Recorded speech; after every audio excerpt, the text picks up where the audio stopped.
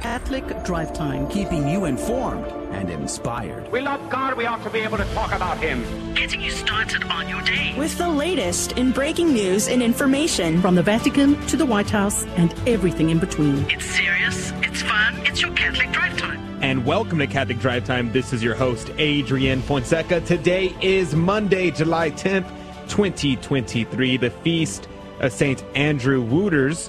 Actually, his feast day was yesterday, but I really like his story, so I wanted to share it with you. He was a Dutch Catholic priest. He was actually one of the 19 martyrs of Gorkum in 1572. He was canonized by Pope Pius IX in 1867, which was surprising to many people because St. Andrew Wouters was well known to live a horrifically scandalous life as a womanizer, and he even fathered many children, not just one, but many children. And so people were thinking, this guy, whew, he was so bad. He was so bad that his superiors had forced him to relinquish any actions to the priesthood. He could no longer act as a priest. And so he had to live his life as a lay brother, even though he was an ordained priest. But then the Dutch revolt happened, and the Dutch were revolting against the Spanish, being led by the Calvinists, or the French Huguenots, and they were coming in, and they were attacking and killing Catholic priests. And so he refused to renounce the Catholic faith. And so he captured these Huguenots, these Calvinists, went through, and he captured many priests and religious. Amongst them are Dominicans, Franciscans, Augustinians, pre-monasterians, which are Norbertines. And Father Andrew Wouters was one of the people there. And as the brothers and the priests were being hung one by one, they looked at Father Andrew Wouters and they asked him to deny the faith. Specifically, they asked him to deny two things. They said, deny papal supremacy and deny the true presence of Christ in the Eucharist. And he refused. He said, an adulterer I always was. A heretic I never was. And they hung him, and he became a martyr. And so he was later canonized along with the other 19 martyrs there.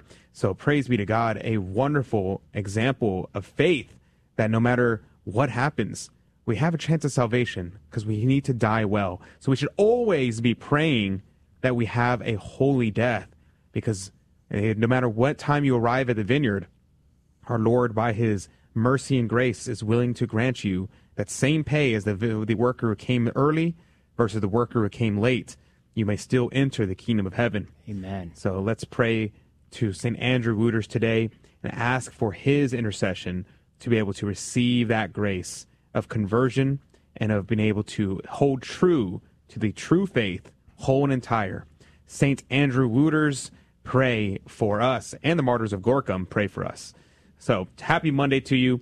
Today we are celebrating, after the good weekend, we're still celebrating the month dedicated to the most precious blood of Jesus. So I hope that you have been meditating upon that this month. And I hope you had a blessed weekend. Me and my family last night, went to go see Sound of Freedom. So we went to go see that last night. And my mom and my sisters, they teared up quite a bit during the movie. In fact, I was listening, and throughout the theater, I could hear... because it was pretty emotional. It's a pretty emotional movie, and I cannot recommend it enough. It is definitely worth a watch. One of the best movies. If this movie was a Hollywood film, it would win awards. I guarantee it, because it's not only a good film, it's also well made. It also has a good message, but it's well made. It's absolutely stunning. The child acting, whoo! Usually I really rip on child actors, but the two main child actors in this movie, 10 out of 10. 10 out of 10. Very, very good. Very impressed with those kids. But joining us right now is Tito Edwards. Good morning to you, Tito. Good morning, Adrian. Yeah, I love that story about St. Wouters. What an incredible story. Interesting twist at the end, but it was a good death. It also contrasts so much with some of the people that are leading us now in the church of what they're doing. And yes, I did watch the movie with my wife Friday afternoon. Did? Yes, we Okay. did. And We what bit did the she bullet. think? It was very good. And I have to say, yes, the child actors were incredible. And so you had said that you were like, I don't think my wife can handle it. So how did she do? Was it okay? She figured that, okay, they're not going to show this actual scenes. Right. So the problem with that pro-life film that we saw, it was a dark hallway, and then you could hear a baby cry, and that broke us.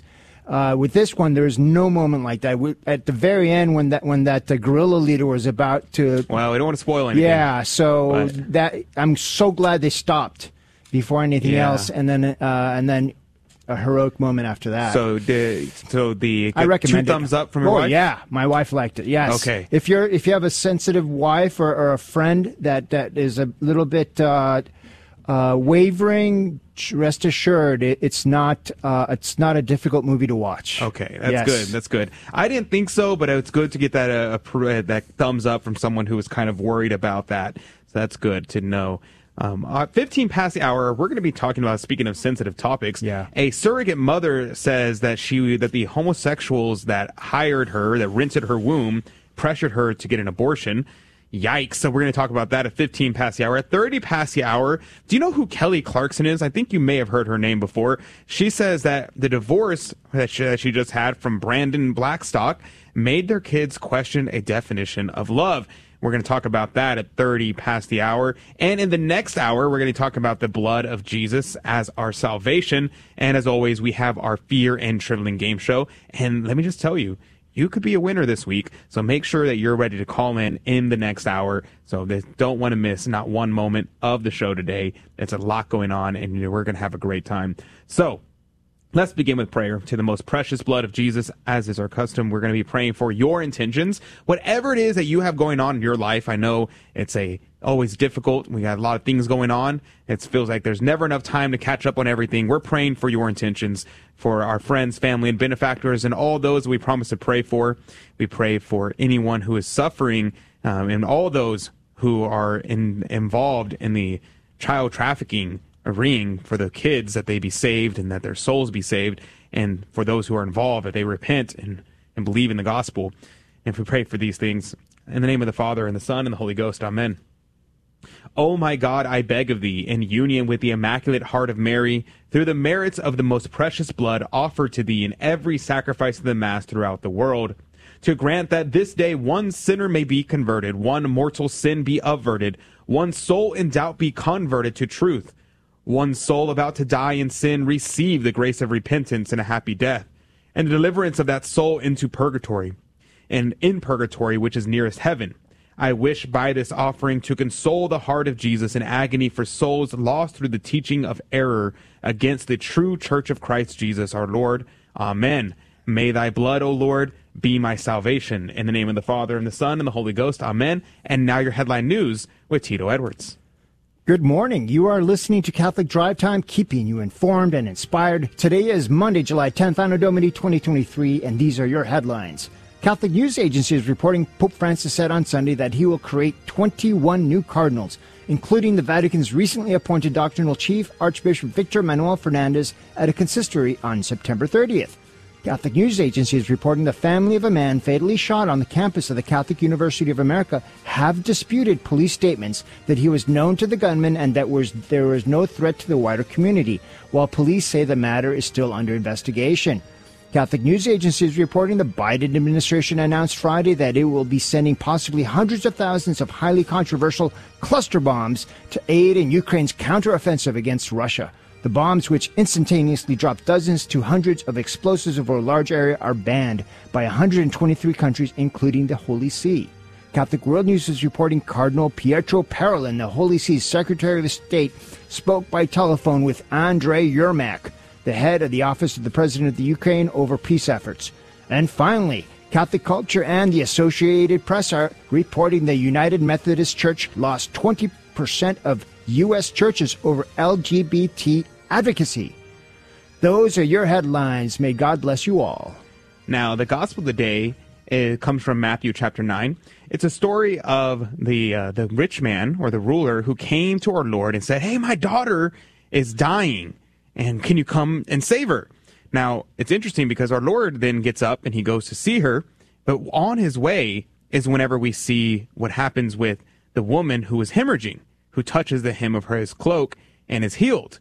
He then shows up to go see the young girl, and whenever he does, by the time he gets there, she has died. And everyone is freaking out, and they're very upset. They're saying, our Lord, if you had come sooner, she would have not have died. And yet our Lord tells her that she is not dead, but asleep, and people mock our Lord about it. They laugh at him. And what does our Lord do? He sends the multitude out the door, and he tells them, and he takes her hand, and she rose up. And then he tells her to get her some food. And I think that's very, very interesting. So many things that can be learned from this passage, as we learned from Cornelius a Lapide, and St. Thomas Aquinas commented extensively on this passage. We'll start with verse 18 here. He says, while he thus spoke to them, it chanced that one of the rulers came and knelt before him and said, Lord, my daughter is this moment dead. Come now and lay thy hand on her, and she will live. Now, this is interesting because you can contrast this with the centurion. Because here, the ruler, according to Cornelius a Lapide, is a Jewish ruler. He is a Jewish ruler, and in fact, he actually names him, I think he gives his name Jairus. And it's very interesting to contrast that with the centurion, who is a Gentile, who is a non-Jew. See, the centurion came to our Lord and recognized these are both people who have charge over other people. So you have a ruler, a Jewish ruler, and a Roman centurion. They both are lords over others. And the centurion comes to our Lord and tells him, Lord, you can just say the word, and my servant shall be healed. Whereas the Jewish ruler comes to our Lord and says, come now and lay thy hands on her, and she will live. Who had the greater faith? It was the Roman centurion, the Gentile. But what else can we learn by this? That yet our Lord also is willing to work with even a little faith. With even a little faith, our Lord is willing to work. It is greater to have much faith, but it is enough, it's sufficient to have some faith. So then in verse 19, he says, so Jesus rose up and went after him, and so did his disciples. Now this is interesting as well, because it seems shows that we should imitate our Lord. Cornelius a Lapide points out that he was probably sitting down, teaching as he did normally. And so to say that he rose up and went after him shows that he drops everything and goes to help someone. And that Christians should do likewise. That we too, no matter what we are about, when someone is in need of our help, when someone is in legitimate need of our help, we should go and help. Now it's interesting because it is on this path in which we see in verse 20, and now a woman who for 12 years had been troubled with an issue of blood came up behind him and touched the hem of his cloak. Now, this shows great faith as well. This whole passage here is about showing faith and various degrees of faith. Because here we see the beginning of a teaching on relics. Because what does this woman do? She does not touch our Lord himself. She does not ask that our Lord bless her. Instead, she just reaches out and touches the hem of his cloak, the outer edge of his cloak. And she said to herself in verse 21, if I can even touch the hem of his cloak, I shall be healed. Now, this is a important understanding of a teaching on relics, because we look at our relics and we say, okay, how can this have power? Well, we look forward into when St. Peter, when his shadow passed over someone, there was healings. And so we know that those things that are associated with the saints, that those things that are associated with our Lord, have the power of healing. Not out of merit of some like supernatural or some superstitional, is what I meant to say, some superstition of this thing being a charm or something like that. But no, it's because it's connected with the holiness and with the prayer of those who it's referred to, those who it's connected with. And so when we touch the hem of the garment of our Lord, when we touch the relics, when we pray before the relics, we are connected with the holiness, the merit, and the treasury of the church. So let's keep that in mind today. Let's have great faith, and let's recognize, just like our Lord said that the child is not dead but is asleep, that we not laugh at our Lord, Because remember, our Lord is not the God of the dead, but he is God over the living. We'll be right back with more right after this.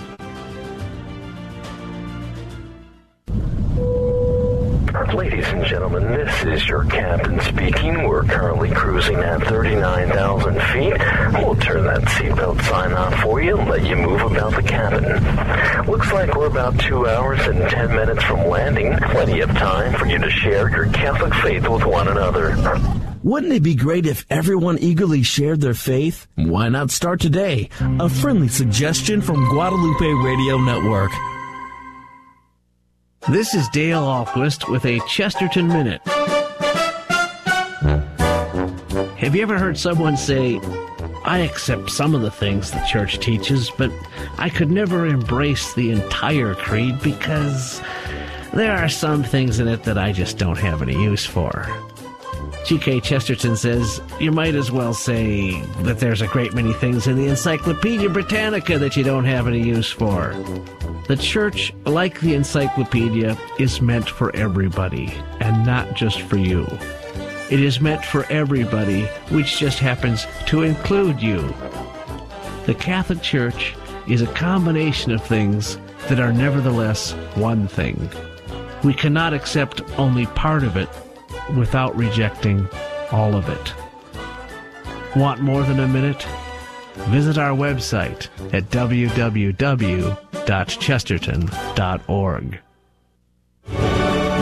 And welcome to Catholic Drive Time. This is your host, Adrian Fonseca. It's so good to be on with you today. You know, there are a lot of news out there that's very concerning. But despite the concerning news, we know Christ is King, and our Lord is going to win in the end. Our Lady's Immaculate Heart will triumph, and the reign of Mary will be over the world. So let's pray for that when we hear such bad news in the stories today. But this is very, very important. This story that I'm about to say is very, very important because we're seeing the very beginnings, the inklings of something that's going to lead to utter and complete disaster. And something that we have to keep and we have to fight against. And we have to fight against it legislatively. We have to fight against it culturally. And we have to fight against this in our friends and family, meaning we have to show it in our culture and show it in our conversation. This is something that should be a conversation that we have over the dinner table.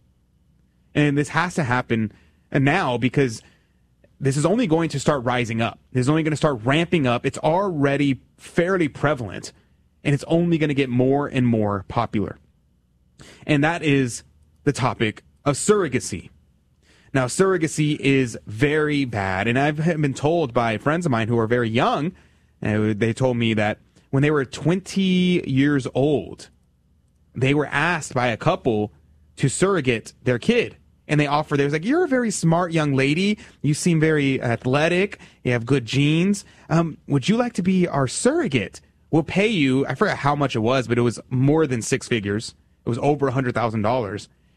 Imagine what that's like to someone who is 20 years old in college, who is, takes on some debt, and someone offers them well over $100,000 and says, hey, would you be our surrogate?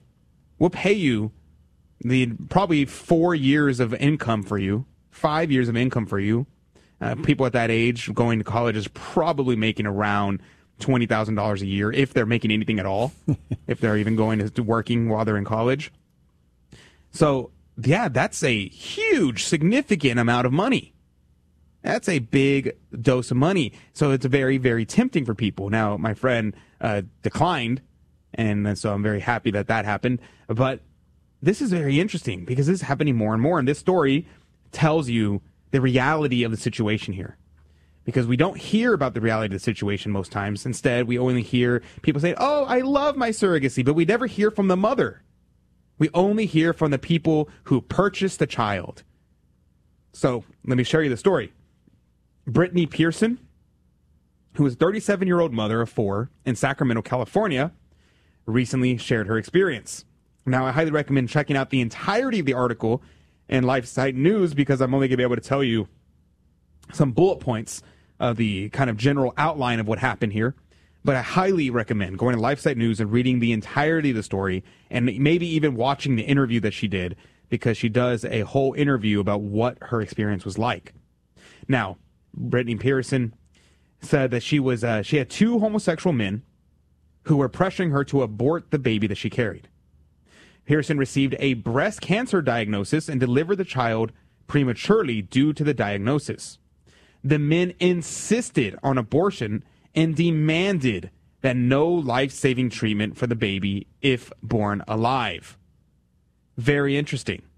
So Pearson was diagnosed with cancer at approximately 24 weeks of gestation.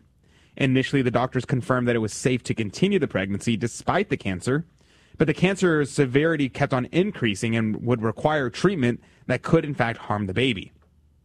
The doctor suggested termination or premature delivery to facilitate cancer treatment. Now, this is an interesting point. This is a very interesting point that many people overlook, that the doctors would suggest one of 2 things: termination or premature delivery. Now, notice this. Why is that the case? Our medical technology today is such that there is no reason to have an abortion.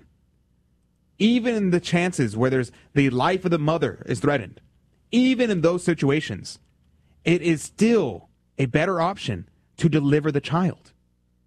Because when you're going to have an abortion, you're going to be delivering the child anyway. You're just either going to deliver a living baby or a dead baby. It's not like when you kill the baby in the womb, the baby just evaporates and disappears. It's just a dead baby inside your body. And so then you have to get rid of it out of your body. You have to expulse it from your body. And so what is that called? That's called giving birth. You're just giving birth to a dead baby. And so if you just have a premature delivery instead of killing it first, there's a high likelihood with our technology today that the baby will be fine. The baby will survive, will be taken care of, and will be able to be adopted by somebody. Because the amount of people who are desiring to adopt babies, infants, is humongous. When people talk about the adoption agency, and this kind of a side note, the adoption crisis, and yeah, there is adoption crisis because there's a lot of older kids in the adoption and in orphanages that nobody adopts. And that's very, very sad. And I feel for those children who are involved in those situations. However, when it comes to newborns, there are lines of people desiring to adopt newborns. So that is a very important thing that fails to be brought up in the topic of abortion. Now, the men became intrusive, these homosexuals, these 2 men who are wanting to have a child whenever they are in a disordered relationship. And remember, this is a key note. Nobody has a right to a child. Nobody has a right to a child. The men became intrusive and threatened lawsuits when they learned of the diagnosis. Legal fights ensued regarding the men's rights to deny treatment for Pearson's illness. The men disregarded Pearson's well-being and focused solely on their baby. Their baby. It's impossible for it to be their baby. It could only be one of their babies, because only one of them could contribute to the creation of that baby. The baby's delivery and demands. A MRI revealed that a metastasized cancer and chemotherapy became ineffective. The men insisted on not delivering the baby before 38 weeks, citing false claims about potential disabilities. Multiple families expressed interest in adopting the child, but the men refused any medical intervention. The men prioritized obtaining the baby's remains over his potential adoption. Aftermath and Pearson's reflection, Pearson's gave birth prematurely and the baby did not survive. Details about the baby's treatment at the hospital and whether he was born alive remain unconfirmed. Monthly payments from the men ceased after the baby's death, and Pearson lost contact with them. Despite the negative experience, Pearson defends surrogacy as a valuable tool, but criticizes the actions of these men. Jennifer Lal, president of the Center for Bioethics and Culture, described Pearson's case as an example of the harm and problems associated with surrogacy and the lack of legal protection for the baby in the prioritization of the intended parent's decision over the surrogate mother's well-being. Said that these stories, although not widely publicized, demonstrates the negative aspects of surrogacy, which contradict the idealized narrative portrayed by the surrogacy industry. Now, this is very, very interesting because there's a problem here. The problem here is, like I said, nobody has a right to a child. God's children are not for sale. God's children are not for sale. That was a tagline for the movie Sound of Freedom, where they're talking about this child trafficking. And what is surrogacy but child trafficking? These are not the parents. You're purchasing a child. You are purchasing a child that does not belong to you. And you sign a contract with a woman and said, hey, you are going to be inseminated. And what does that turn a woman into? Women are constantly, the feminist movement is constantly talking about, hey, don't commoditize women. Hey, don't objectify women. Hey, this is going to turn us into the Handmaid's Tale, where women are just going to be impregnated and be delivering babies all the time. And yet, what does the left end up doing? They're accusing the right of doing that. They accuse Catholics and Christians of wanting that. The irony is so thick on this. This is incredible. I'm surprised not that many politicians have come out against this since the beginning, even now. It's just, I don't know who's advocating against it, but I can't hear of anyone that I'm aware of that I follow that is saying anything against this. But yeah, excellent point. The Handmaid's Tale, and it's all the liberals. Not Shapiro, but those guys on the left that migrated to the right, and those as well have been doing that the whole time. And so this is very, very bad. And we have to start pushing. We have to start pushing for legislation against this. This is child trafficking. This is slavery. This is you're purchasing a woman's body. You're literally purchasing a woman's body. And people will say, well, it's her right to choose. Do we just let people choose whatever? Are we going to legalize prostitution next? This is why you cannot be a libertarian, because some things are just bad and should not be allowed for society. And where does this lead? Where is the logical conclusion to this? The logical conclusion to this is going to be the end of natural births.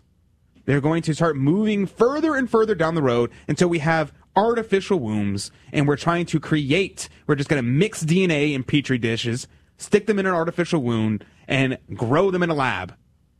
How can that be good for your child? How can that be good for humanity? What God has created is good, is perfect. And I kind of think about this sometimes. I was thinking about this the other day when I was talking to my sister, and she was telling me how whenever she was in high school, they were showing them videos about the miracle of childbirth, and how she was really grossed out by it, and that she was like, this is so gross, this is so bad, look how painful it is, and she got scared from it, and she was like, this is scary, I don't want to be pregnant. And it was making me think, maybe this whole idea of teaching kids about this when they're kids, maybe that's not something that we should be doing, because you're just scaring people from what is natural. Even Ecclesiastes, the Bible talks about how a woman will experience pain in childbirth, but then she'll forget her pain when she sees the joy of her child.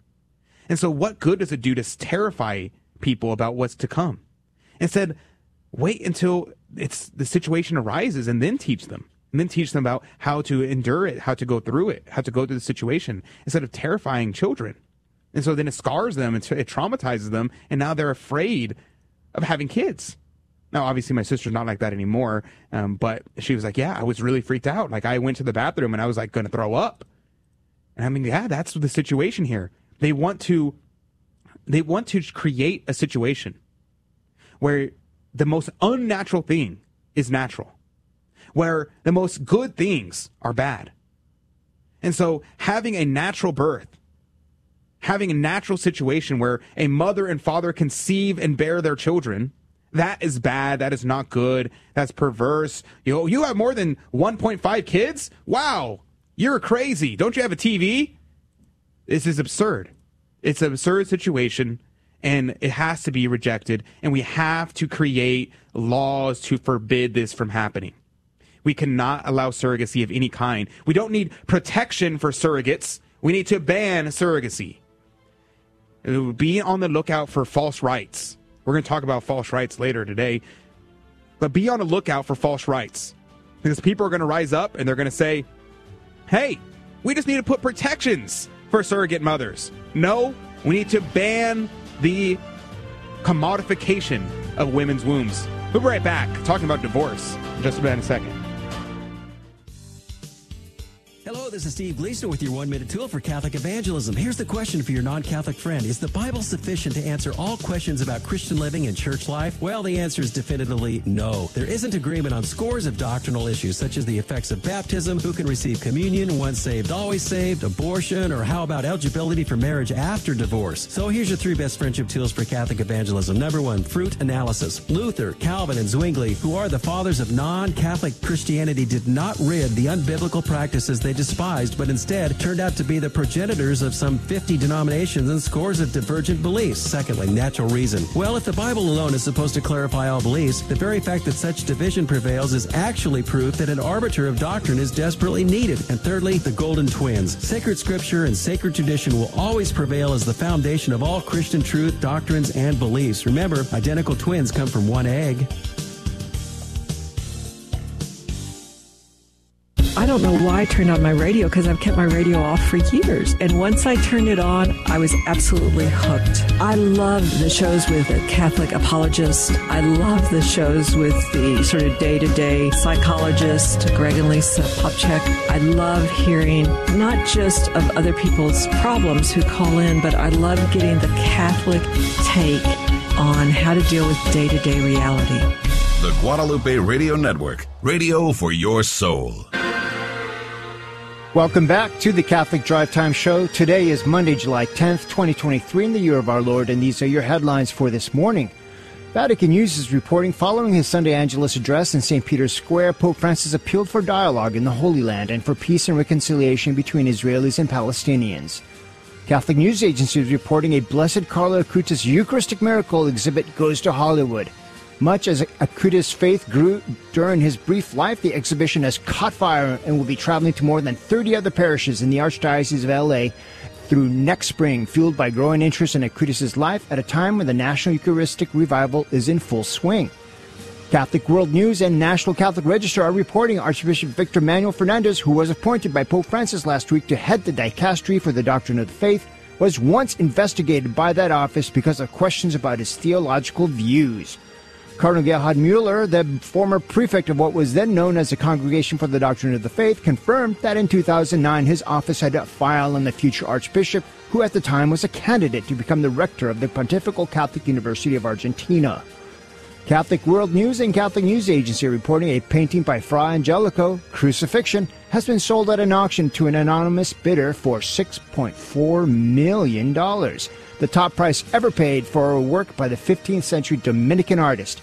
The July 6th sale at Christie's was the most highly anticipated auction of the year. The painting had only been identified as a work of Fra Angelico in 1996. And finally, this is one of my favorite times of the year. 1440 is reporting the Festival of San Fermin. More than a dozen silly and people have been injured in the opening days of northern Spain's iconic Running of the Bulls. Though no participants have been gored or killed as of this morning, the event is held each morning during the week-long festival of San Fermin in the city of Pamplona. The origins of the festival date back to the Middle Ages, though its modern form was made famous by author Ernest Hemingway's description in The Sun Also Rises. Other parts of this celebration include fireworks, bullfighting, and parades. While between 50 and 100 injuries are reported by dumb people each year from the bull runs, deaths are far less common. 15 people have been killed during the event since 1910 from the horns of bulls and 1 from being trapped in a crowd pileup. The festival attracted 1.7 silly million visitors last year following 2 years of cancellations due to the pandemic. I am Tito Edwards, and these are today's headlines through a Catholic lens. Thank you, Tito, for keeping us up to date. I was, would you ever do a bull run? Yes, but I'm, after the surgery to my meniscus, I don't have confidence enough to run. No. I don't think I'd ever do that. I am not one to put myself in situations like that. Skydiving, on purpose. Nope, I know. No thanks. Bull running, no thanks. anything like that, I'm like, why do it? It doesn't make sense. I'm not a adrenaline junkie by any stretch of the imagination. Well, the thing is, they start in staggered stages. You can run ahead once they start, but some of them wait until the bulls are released. I planned on running and sprinting way far ahead and crossing the finish line and before I could even see the bulls coming after me, and so I could brag about it. That was my idea. I'm out. No, thank you. But I guess you're right. At the end of the day, you don't have to be faster than the bull. You just got to be faster than the people behind you. Exactly. Yes. So make sure to bring some overweight friends with you when you go running. Yikes. I saw this tweet just a second ago that I wanted to bring up before we get into the story. Father Ripperger on the current crisis. There's not a single doctrine of the Catholic Church, not a single moral practice of the Church, not a single liturgical practice of the Church that isn't under full-blown attack right now. But this should not affect our perspective at all. I think that's great. I think it's a wonderful, wonderful analysis. Yeah, I mean, it's true. Every single thing in the Church is under attack, from within, from without, and that shouldn't change the way we look at these things. Instead, it should make us more steadfast and say, you know what? I'm going to plant my feet in the ground, and I refuse to change what the Church has always taught. I will always remain faithful to what the Church has always taught. Now, speaking of what the Church has always taught, the Church has always taught that divorce is impossible. It's not possible. Why, you may ask? Well, because our Lord said so. He said that the Jews are like, well, Moses allowed divorce, so what's up with that? And Jesus says, then in the beginning it was not so. For a man shall leave his father and mother and cling to his wife, and the two shall become one flesh. And what God has joined together, let no man put asunder. So this forbids divorce. He said that Moses allowed divorce because of the hardness of your hearts. But now that the second coming, now that our Lord has come to fulfill the law, there is no more divorce. Divorce is impossible. And again, we see why. Kelly Clarkson says divorce from Brandon Blackstone made their kids question the definition of love. Kelly Clarkson says her family structure has left her kids with questions about what different kinds of love look like. This is reported by People magazine. She said, appearing on the Pod Crush podcast in an episode released Wednesday, the talk show host and mom of two admitted that her kids have shared questions and concerns about love. She said, when you go through a divorce, especially with young kids, the definition of love comes up quite a bit, she told the host. Clarkson admitted that son Remington, Remy, Alexander 7, and daughter River Rose at 9, have asked, so you don't love daddy anymore? The singer, who shares the two kids with ex-husband Brandon Blackstock, whom she divorced in 2020 after nearly 7 years of marriage, said she assures her kids that she does love their father. Quote, I love that daddy gave me you two. We just don't like each other like we did. It's just different now, end quote, she recalled telling them. Clarkson said the hard part comes when you can see it on their face. They question, can your love change for me? That hits hard. That hits hard because this is a story I've heard a million times. A million times I've heard whenever you hear stories of divorce. Whenever you hear adult children who have gone through divorce. I've heard this story over and over again. I'd be curious what your experience is. If you would share that with me, I'd be very grateful because I'm very curious to know what your thoughts are on this story. But this is the thing. Your parents are who you are. You are your parents. We know ourselves in relation to those around us. Our identity comes from our relationships, ultimately with God, but then primarily with our family, with our parents. Our parents are those who show us who we are. And so for a child to hear that you don't love their other parent, that's like you telling them you don't love me. Because I am my mother and I am my father. I am myself, but I am the experiences. I am raised by my parents. I am a product of the love between my father and mother. And so if that love is broken up, if that love is destroyed, what does that mean about me? Whenever you see me, what do you see? Do you see my spouse, your spouse that you don't love anymore? That's what it says to the kids. That's what it tells them. So the greatest gift, if you really love your kids, you will work out your marriage. You make it work. And if you tell your child, we used to love each other, but we just don't love each other anymore. We're not good for each other anymore. We don't like each other anymore. Well, then the kid's going to naturally say, well, you tell me that you love me. And I heard you tell Dad that you love him, but now you don't. So will you stop loving me? And that's a perfectly legitimate question to ask. You said, we don't get along anymore. Well, sometimes mommy doesn't get along with me anymore. Sometimes mommy gets mad at me. So is she going to stop loving me? These are the natural questions. These are the natural questions that kids have whenever parents divorce. And it's heartbreaking. It is so heartbreaking. I am so grateful. The two greatest gifts my parents ever gave me was, one, they stayed together no matter what happens. They've always loved each other. That they always, even at times whenever there's arguments, they've always loved each other. I have never once in my life thought that my parents are going to get a divorce. And two, that my mother stayed home and took care of us. My mother was a stay-at-home mom, and my dad worked multiple jobs to provide for us. Best job in the world. That is the greatest gift that I could have ever received. And these stories that we see are tragic, are heartbreaking. And we see them over and over and over again, which is why we have to find proper role models. This celebrity culture is horrific. This celebrity culture is so bad because it tries to ingrain in us, it tries to normalize divorce to the point where we see divorce and we're like, oh, well, yeah, that's a good idea. Or people are like, oh, he did what? Oh, yeah, run from him. It's very discouraging to see people promote divorce. The second there is disagreement, the immediate answer among your friends is divorce. And I told this to my friends who were getting married, and many friends of mine who I thought that they were with people that I weren't exactly the best for them.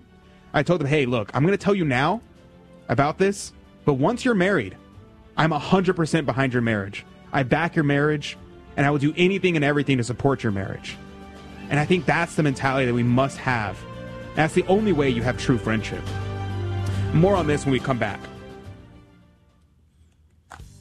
Hello, this is Steve Gleason with your 1-minute tool for Catholic evangelism. Here's the question for your non-Catholic friend. Do you know what are the two most common questions after attending a non-Catholic church service? Answer: how is the preaching and how is the worship? Well, here's your 3 best friendship tools for Catholic evangelism. Number 1, evaluation of worship. That's odd. Who's evaluating worship? Well, here's what really is meant by that. How is the music, the singing, and the audible response of the people? And if that were important, wouldn't that be our Lord's decision anyway? Secondly, Catholic teaching. Worship is fundamentally not tied to music and song, though it can be supported by music and song. The 2,000-year history of Catholic worship is primarily about the representing of Jesus' unbloody, timeless sacrifice on every Catholic altar. It is that moment when the bread and wine are changed into Jesus' own body and blood. We then participate in that worship by bringing our own sacrifice of self, whether sorrow or praise. And thirdly, my take. The only evaluation that should be considered after a church or a mass is the evaluation of heart and actions. That is, did we grow in obedience to the royal law of love? Help us, Father.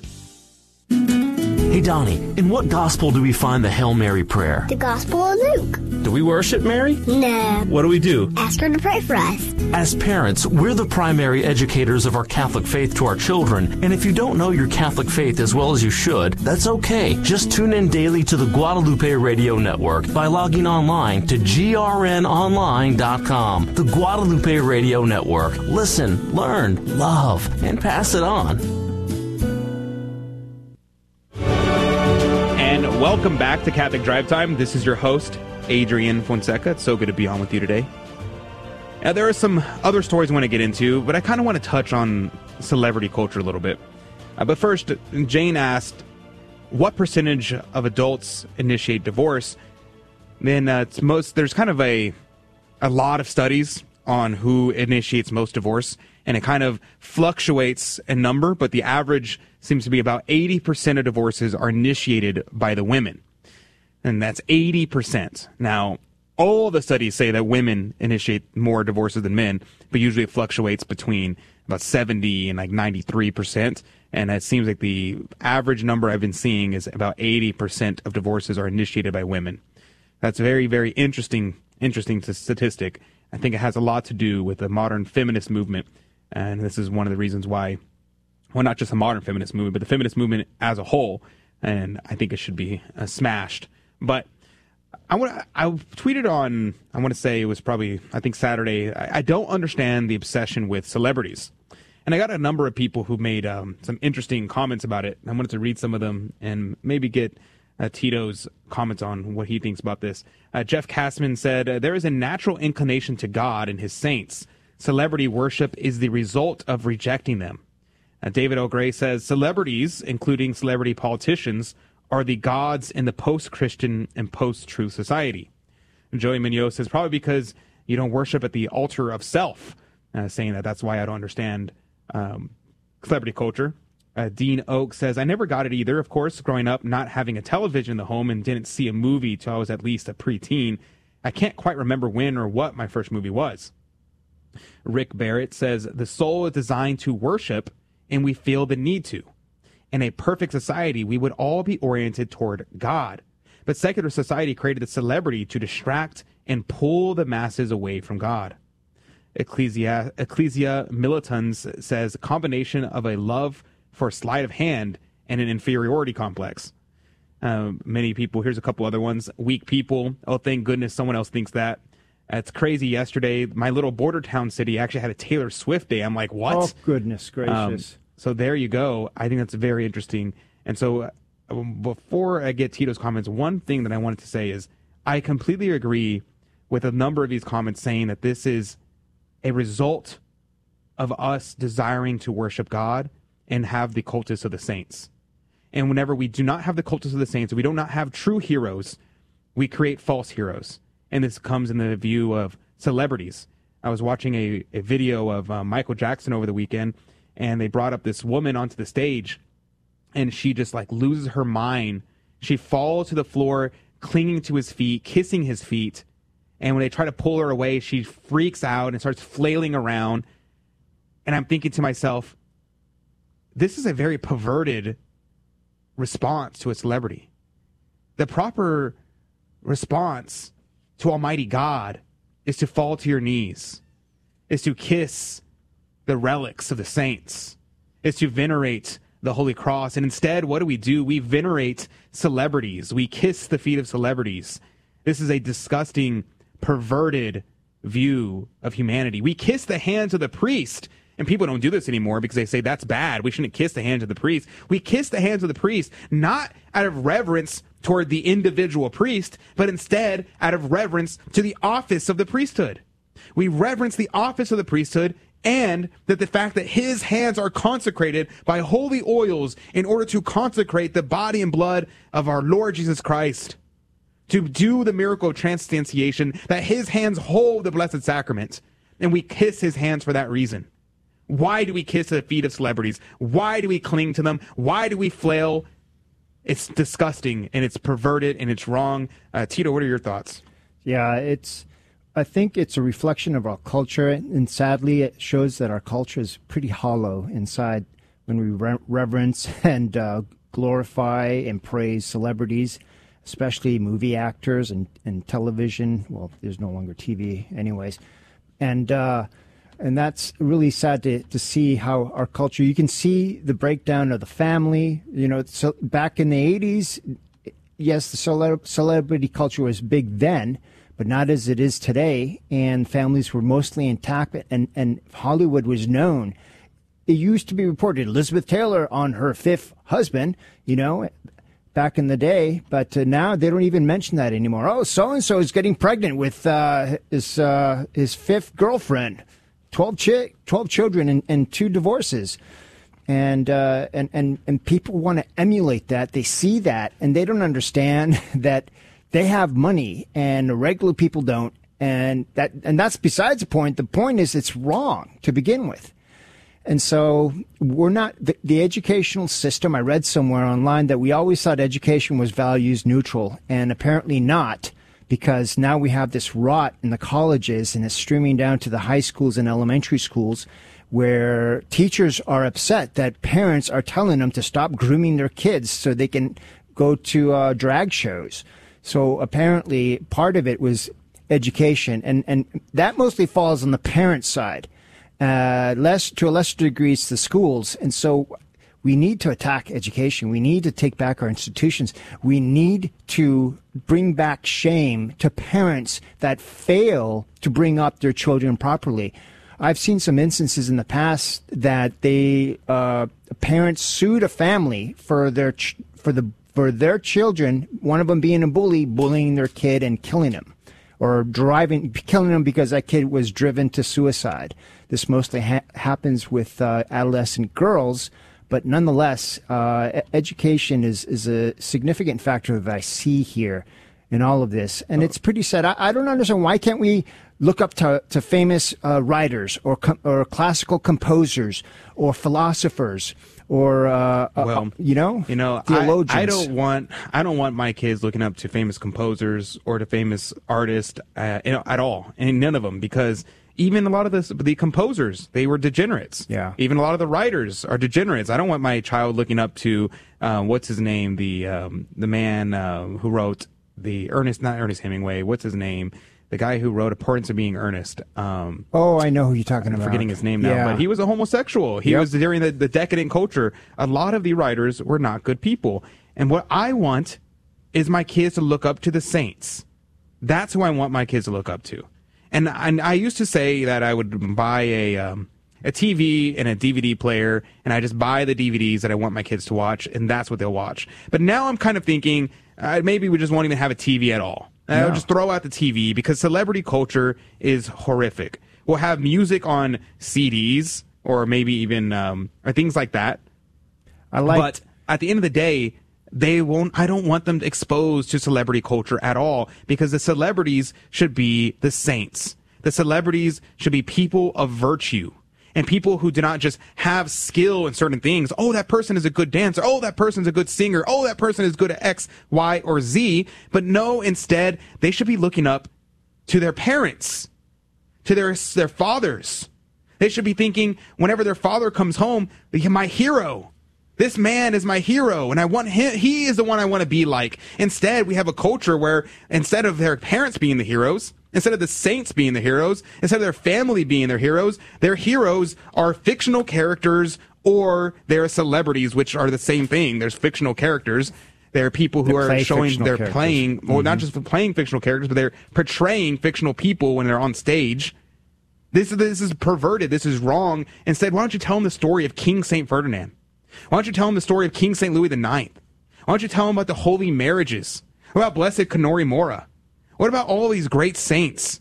What about St. Vincent Ferrer traveling the world, who flew around, who performed more miracles than any other saint? What about all these great saints? They don't have to be boring.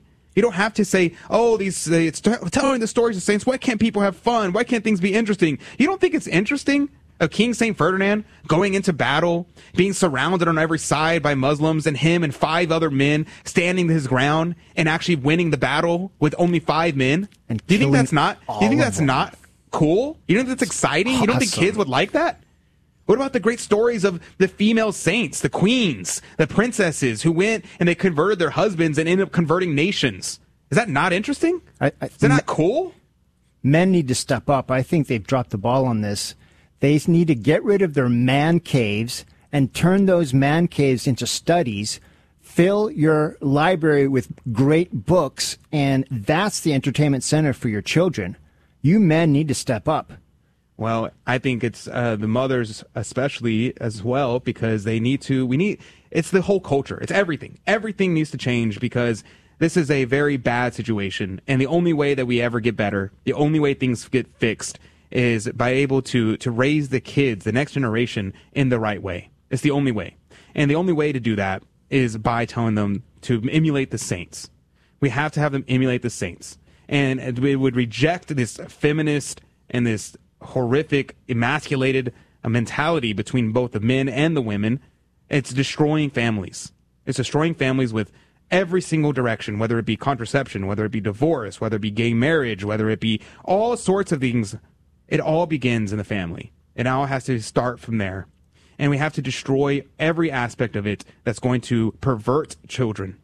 And I think that's really the theme today, is the perversion of children. That God's children are not for sale. God's children are not for sale. You can't sell them to Disney. You can't sell them to pedophiles. You can't sell them to gay men wanting to adopt your children. You can't sell them. They're not for sale. I won't sell them. It's not. We can't do it. It's not allowed. We fought a civil war to prevent the selling and buying of humans, so this is disgusting. The liberals are bringing this back into fashion. Supreme Court judge, I can't remember her name, the newest one in the Supreme Court came out for segregation this morning. Yeah, well, this is... Ketanji Jackson. Yeah, this is not a good situation, and I think that's the motto we have to hold today.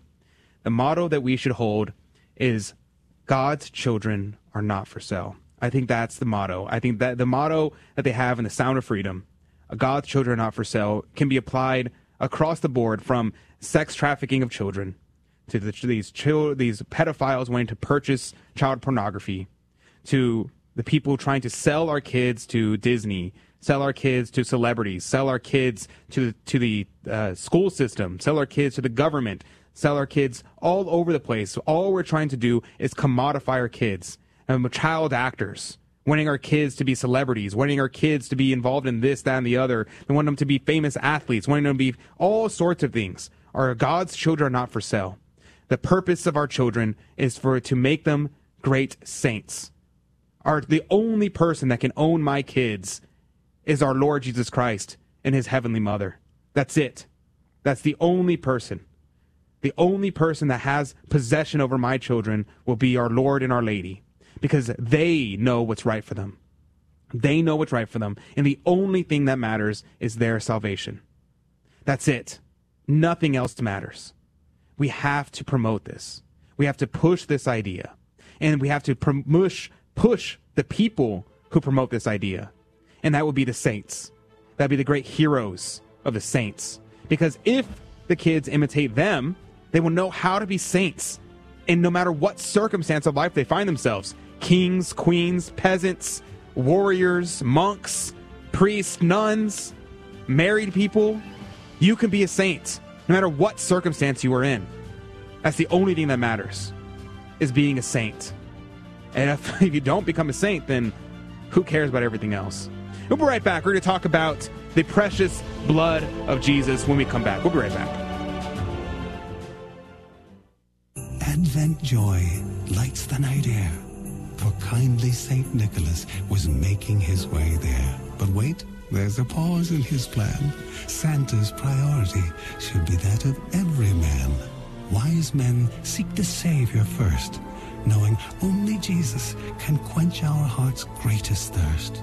So come home to Mass, each week and every season, for love is born tonight, our hope for heaven, the reason. Hello, this is Steve Gleason with your one-minute tool for Catholic evangelism. Here's the question for your non-Catholic friend. Your only daughter met a fine young man who was a committed Mormon. She now wants to join his church. What's your answer? Well, here's your 3 best friendship tools for Catholic evangelism. Number 1, a reason for no, doctrinal positions such as the deity of Jesus and the Trinity. Your reason for yes, you deem seemingly moral character as superseding biblical truth. Secondly, orthodoxy. Your answer is probably no, but how and why? Your resistance to Mormon doctrine does not just come straight down from the Bible. It comes from the first 5 centuries of brilliant theologians, bishops, and popes. These Catholics wrote, debated, and fought for truth. Example, in 250 AD, 311, and 417, 3 different popes excommunicated 3 different heretics, Sabellius, Arius, and Pelagius. They denied the Trinity, the eternal deity of Jesus, or taught that human effort warranted salvation. Would your pastor excommunicate a heretic? Well, unfortunately, your pastor can only remove someone from his local congregation. But that's okay. That guy will probably end up being welcomed at a church down the street. I actually was gone from the Catholic Church for 35 years. I want to get to heaven. I don't know if I will. I worry about it. But I not only want to get to heaven at the moment of my death, I want to find as much heaven as possible here on earth. So I need help I don't know why I turned on my radio because I've kept my radio off for years. And once I turned it on, I was absolutely hooked. The Guadalupe Radio Network, radio for your soul. Shining the light of truth on the path of salvation. This is the Guadalupe Radio Network, radio for your soul. If you want the truth, well, you're tuned to the right station. You're listening to KSHJ, 1430 AM, your Catholic radio station for Houston, Texas. The truth lives here. Welcome back to Catholic Drive Time. This is your host, Adrian Fonseca. It's so good to be on with you. You know, there are always many concerning things that are going on in the news. But the good news is, despite of it all, despite all the bad things in the world, there is an answer. There is an answer to all the bad things in the world. That answer, the most precious blood of our Lord Jesus Christ. And I want to go through this article with you and kind of make some comments as we go along with Professor Plinio Correa de Oliveira. He was a Brazilian Catholic theologian and philosopher who taught at some universities there in Brazil. And he wrote extensively, spoke extensively, and here's one of the articles on the most precious blood of our Lord Jesus Christ. He says, I confess that out of the feast honoring our Lord Jesus Christ, none speak to me and impresses me more than the feast of the most precious blood. Of course, such impressions are personal and depend upon the way grace touches each person, but with me, it is this way. This feast impresses me, and I have a great personal inclination to the devotion of the most precious blood. The reasons follow. Now, before I get into his reasons, I think it's interesting because how many of us even knew that July was dedicated to the most precious blood? I certainly have heard of it before, but I never really gave it any thought. It just seemed to come and go, and never really stuck with me that this month we should be meditating on the precious blood. And so the fact that he says here that this was one of his favorite feasts, that kind of is very interesting to me. I was like, okay, that's very interesting. Why is that the case? Well, he gives his reasons. He says, first, let us consider, well, that what blood is, and what bloodshed signifies for us to understand the meaning of the effusion of the precious blood of Christ. We all know that the blood is an important part of our body and an essential element of our person. Therefore, we owe the same adoration to the blood of Christ that we owe to Christ himself. Now, this is an important note, which is also key to when we talk about the Sacred Heart of our Lord Jesus Christ. That your blood, your heart, the limbs, whenever we venerate these objects of the body, we don't venerate them opposed to the whole person. We're not venerating them apart from the person, but instead as part of the person, as a symbol of the whole person, but in a particular way, those particular aspects. Just as whenever you greet a lady and you kiss her hand, you're not saying, oh, I'm greeting your hand, or oh, I'm venerating your hand. It's like, no, I'm venerating the person. I'm greeting the whole person. I'm saying hello to the whole person. And that's a very important thing to note. Now he goes on, he says, blood flows inside our body, which is its natural condition and place. Thus, every effusion of blood, everything that makes the blood issue from our body, has a catastrophic character. There are illnesses that announce themselves by a loss of blood. A sign of pleurisy, for example, is when a person spits up blood. It signifies a disaster inside the body, and it is an alarm bell for us to pay attention, because the internal system is not in good condition. Bloodshed speaks to us of violence, of crime. It is impossible to speak of bloodshed without thinking of the blood of Abel, murdered by his brother Cain. Abel's blood, according to Scripture, rose to heaven, calling for vengeance. Now, before we go further, one thing of note here. He says, it is impossible to speak of bloodshed without thinking of the blood of Abel, murdered by his brother Cain. Now tell me, is it impossible to speak of it without thinking of that? Do you think about Abel and Cain whenever you think of bloodshed? This is a mentality, a worldview that we have lost, where whenever we see things in the world, no matter what it is, we think of them in a Catholic context. We see them biblically and Catholically. We have a Catholic sense about things. That every single action in the world, we see through the lens of the faith. Whether it be a breaking news story, whether it be a conversation we're having at the dinner table, every single thing should draw our minds back to Christ. If that's not the case, then perhaps we should read Holy Scripture more. Perhaps we should learn the faith more and be immersed in it and make actions to draw our minds to those things, to make our conversation, our speech elevated. How do we do this? Well, we have to practice it. It doesn't come naturally, because normally it would come naturally because it was just part of our Catholic upbringing. It's part of the way we were raised, but that's not the case anymore, so now we have to work at it. So how do you work at it? Whenever you're having a conversation, think to yourself, how can I draw this conversation and elevate it to heavenly things? Just keep that in mind. No matter what it is you're talking about, how can you draw that conversation to heavenly things? Now, he goes on, blood spilling on the ground, gushing forth from the body by a profound delaceration of the being, gives us the idea of something unjust and iniquitous, representing a great perturbation of order, clamoring to God for redress. Now, this is very important because this is one of the sins that cry to heaven for vengeance. Remember, whenever Cain killed Abel, and our Lord comes to him, he says, the blood of your brother cried out to me. This is what blood does. The shedding of blood unjustly. This is what it does. Now he says, when we think of the infinitely precious blood of our Lord Jesus Christ, that blood generated in the womb of Our Lady, the blood of David, a blood hypostatically united to the second divine person, we should consider that his blood symbolized all the dignity of his body, more or less like the juice of the grape represented when it is best in it. That blood which fell to the ground by a series of abominable acts of violence, the flagellation, the crowning of thorns, the cross borne on his shoulders, the crucifixion, and torments of every kind, speaks of human wickedness and is a manifestation of the mystery of iniquity. It is so great a manifestation of iniquity that it acts as a reminder for us to understand all that decadent human nature, above all when directed by the devil, is capable of doing. Man will go to the extreme of evil, not back down from anything. Now, this is interesting to note as well, this idea that these evil actions are directed by the devil. Now, it's very important to note that man, when he does evil by his own will. No one's forcing him to do evil.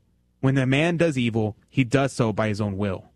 He willfully does it. He is still responsible. But we must also keep in mind that nearly every evil action has the devil as an influence, whispering in the ear, moving toward temptation. And that is something to keep in mind. Something to keep noted, because the devil is real and he is trying to tempt people to evil. And will you succumb to that? And remember, when you commit evil, when you do bad things, it predisposes you to do more bad things. This is why we have the sacrament of confession. Because if you do bad things, if you do ugly things, if you do untrue things, it predisposes you to do more and to do worse. So we have to gear ourselves to protect ourselves so that we do not fall into those things. He goes on, therefore, in the face of evil, we must have every possible suspicion. We must exercise the greatest vigilance. That is what the precept watch and pray means. Evil is capable of everything, of the worst infamies. We should employ against every evil, every way possible that is in accordance with the law of God to deter it. From the perspective, every nap in the face of evil, every stupid optimism, and every postponement of the fight becomes a crime. This is very interesting. He says, basically saying here, do not be optimistic in the face of evil. Do not stand in front of the face of evil and be like, I would never fall into that temptation. Don't even place yourself in a near occasion of sin. Do not nap in the face of evil. Do not sleep whenever there is crime afoot.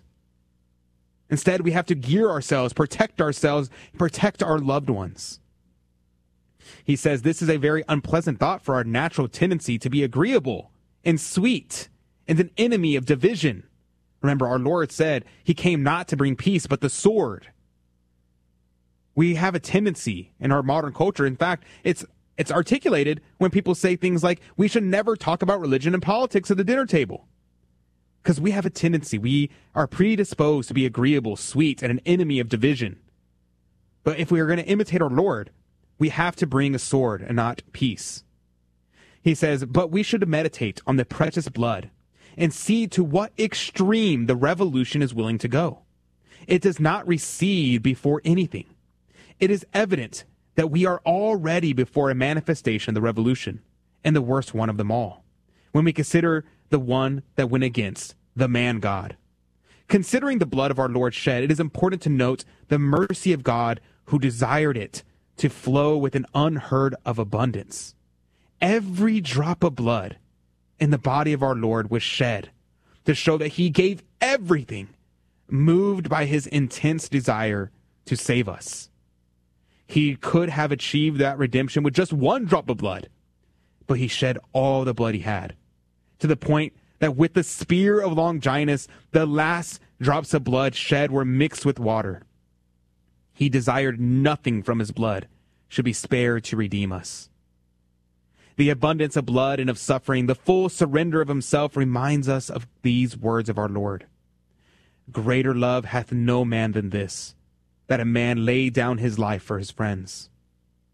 He says here, now then, on this feast of the precious blood, these words of the gospel take a special significance. That would be July 1st, but I apply this to the entire month of July. Something that we should meditate upon every single day. He says he not only gave his life for us, but he wanted to suffer every physical and moral suffering. Every drop of blood that fell down his body was a drop of life that led to death. He wanted to pass through all those small deaths to show to what point he was our friend. Now, what of us? Will we suffer? Or will we flee from suffering and say, I seek not suffering. I do not want to sacrifice. I do not want to suffer. I want to avoid suffering at any cost. Or will we imitate our Lord? He says, from the outpouring comes, on one hand, the trust we should have in his mercy. Since he did so much for us, enveloping us in his blood and presenting us to the eternal Father to ask forgiveness for our sins, we should also plead for forgiveness. On the other hand, it shows us how horrible the eternal destiny of the reprobate is. To prevent us from this fate, he went to the extreme point of suffering. We should see the terribleness of that evil that he wanted us to avoid. So then, considering the blood of our Lord Jesus Christ, we should measure the bottomless depths of hell. And that's an important thing to know, something that I never would have thought about. That if our Lord was willing to shed every single drop of blood and suffer so much, to weep blood, to be crucified, to be asphyxiated, to be humiliated, how horrible must hell be that he was willing to endure that to save us from it? How horrible must hell be for someone to do that? I know whenever I'd fall down and my dad would dive to make sure that my head wouldn't hit the ground and his hand would smash against the floor, he was willing to endure that suffering, that small suffering, to protect me. But what about, how horrible does the suffering have to be to endure that? To endure that pain? That shows a lot. Now, the last thing I want to point out here is the holy sacrifice of the Mass. The holy sacrifice of the Mass, the Holy Eucharist, that representation of the sacrifice at Calvary. That when you have the commingling of the wine and the water, it's a symbol of the blood and water which gush forth from the heart of Christ. And that when the priest says the words of consecration, it is no longer wine. It is no longer bread, but the body, blood, soul, and divinity of our Lord Jesus Christ. So at Holy Mass this month, every time you're at Holy Mass and you're looking at the Holy Eucharist, meditate today and every day this month upon our Lord Jesus Christ, upon his great sacrifice. And that's going to do it. We're going to go into our Fear and Trembling game show. That number to call, 877-757-9424, 877-757-9424. That's the number to call to be part of the game show. We're giving away prizes this week, and you could be the winner. 877-757-9424. We'll be right back with Fear and Trembling. Call now. We take the first caller. Hello, this is Steve Gleason with your 1-minute tool for Catholic evangelism. Here's the question for your non-Catholic friend. According to 1 Corinthians 11, receiving communion in an unworthy manner can result in sickness and or death. If communion is simply wafer and juice as opposed to body and blood, doesn't the possibility of sickness and death just seem a little over the top? So here's the 3 best friendship tools for Catholic evangelism. First off, in the Bread of Life discourse in John 6, Jesus says, "He that eats my flesh and drinks my blood dwells in me and I in him." Note, he said drink my blood. He did not say drink my wine or grape juice. Well, no commentary needed there. Secondly, you gonna walk? The disciples did not walk away from Jesus over a symbolic teaching of body and blood. They walked over how literally Jesus was teaching them. Also, they did not walk over the idea that feeding on Christ's body and blood is feeding on the Bible. No, no, no. And thirdly, your new response. My Catholic friend, when you are asked, "Hey, have you received Christ?" your answer is yes, every Sunday at Mass. That's how I know objectively that Christ is in me. All my life, I was searching for something that seemed to be just one step away. Perfect soulmate, the ideal job, that big adventure. And just when I thought I found what I was missing, I realized that I was never really fulfilled. Then I discovered what I was searching for was really faith in God and belonging to a church. You can find what you've been searching for too. Come and see at CatholicsComeHome.com. Welcome to another round of Fear and Trembling, the Catholic trivia game show that helps you work out your salvation by the seat of your pants. It's a 50-50 chance and prizes are involved. Avoid the weeping and gnashing of teeth. Call now to take your shot. 877-757-9424. 877-757-9424, 877-757-9424. That's the number to call to be part of the game show. You could be the winner. That number to call, 877-757-9424. You may be asking, what am I playing? What's going on here? Well, it's very simple. I have 3 Catholic trivia questions here, and the trick is that I'm not going to ask you the questions. I'm going to ask Tito the questions, which means that your job is to tell me whether or not Tito is correct or whether or not he is incorrect. That means that even if you just guess the answer, you have a 50-50 chance of getting the question correct. A very, very easy game, I would say. And I'm looking at the questions today, and I have to say, I think that you are going to get the answers 100% correct. This is all easy question Monday. So that number to call, 877-757-9424. One more time, 877-757-9424. Every right answer goes into the coffee cup of Divine Providence to win this week's prize. Tito, what could they win? This week's prize is the CDT Prize Pack. Thank you very much. And what is a CDT Prize Pack? It contains a coffee mug with the signatures of Adrian, myself, and Taylor, the new guy, as well as a book. Well, there you go. There you go. We'll be giving away that at the end of the week. So if you want a replica of the coffee cup of Divine Providence, then you should call in this week. We'll also be giving away some books published by our friend Alan Smith. Those his books on Fulton Sheen. That number, 877-757-9424. That's the number. And we always take the first caller. So if you're the first caller, you could be the winner. So we always love to have that. And if you like, you can always go to our website, grnonline.com/CDT, and get all of the information about the show. It's all listed there. Go to grnonline.com/CDT to get connected with us. We'd love to have you. So what's that website again? grnonline.com/CDT. Joining us right now is Charles. Good morning to you, Charles. Charles, are you there? Yes, sir, I'm here. There you go. There you go. Charles, where are you calling from? Calling from Tallahassee, Florida. From Tallahassee, Florida. Praise be to God. We don't get too many Florida callers, but I love to hear our Florida callers call in. It's always a good time. Where are you off to this morning? I actually just pulled up to work right here. I was just listening to the radio, and I heard something about God and answering questions and maybe winning something, so I felt like today might be my lucky day. Oh, there you go. There you go. It might be. It might be. I'm looking at the questions here, and I'm thinking you have a high chance of success is what I'm thinking. I'm thinking a high chance of success.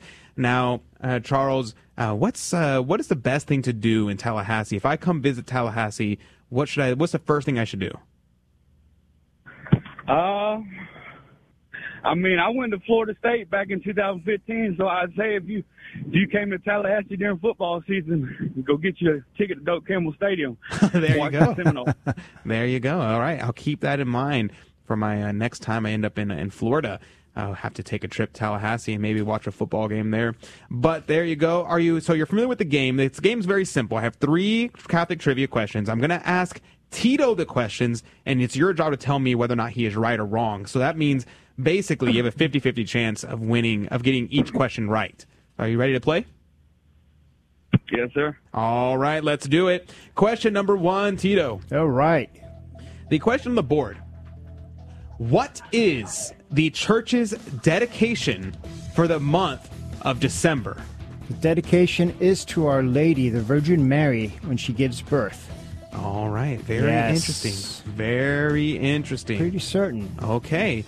Well, it could be a tricky question. That could be a tricky question. That is a tricky question. All right, Charles. Have 15 seconds on the clock. The question on the board is, what is the church's dedication for the month of December? Meaning, what is the church wanting people to think about and to meditate upon during the month of December? Tito says it's the virgin birth. What say you, Charles from Tallahassee, Florida? Is he right or is he wrong?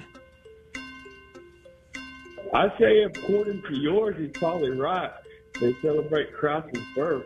But according to me, Christ was born on September 3rd, BC. September 3rd, that's interesting. 11. Yes. 9/11, not September 3rd, 9/11, but I say he's true. You're going to say it's true. Are you sure you want to go with he's true? You sure you want to go with that?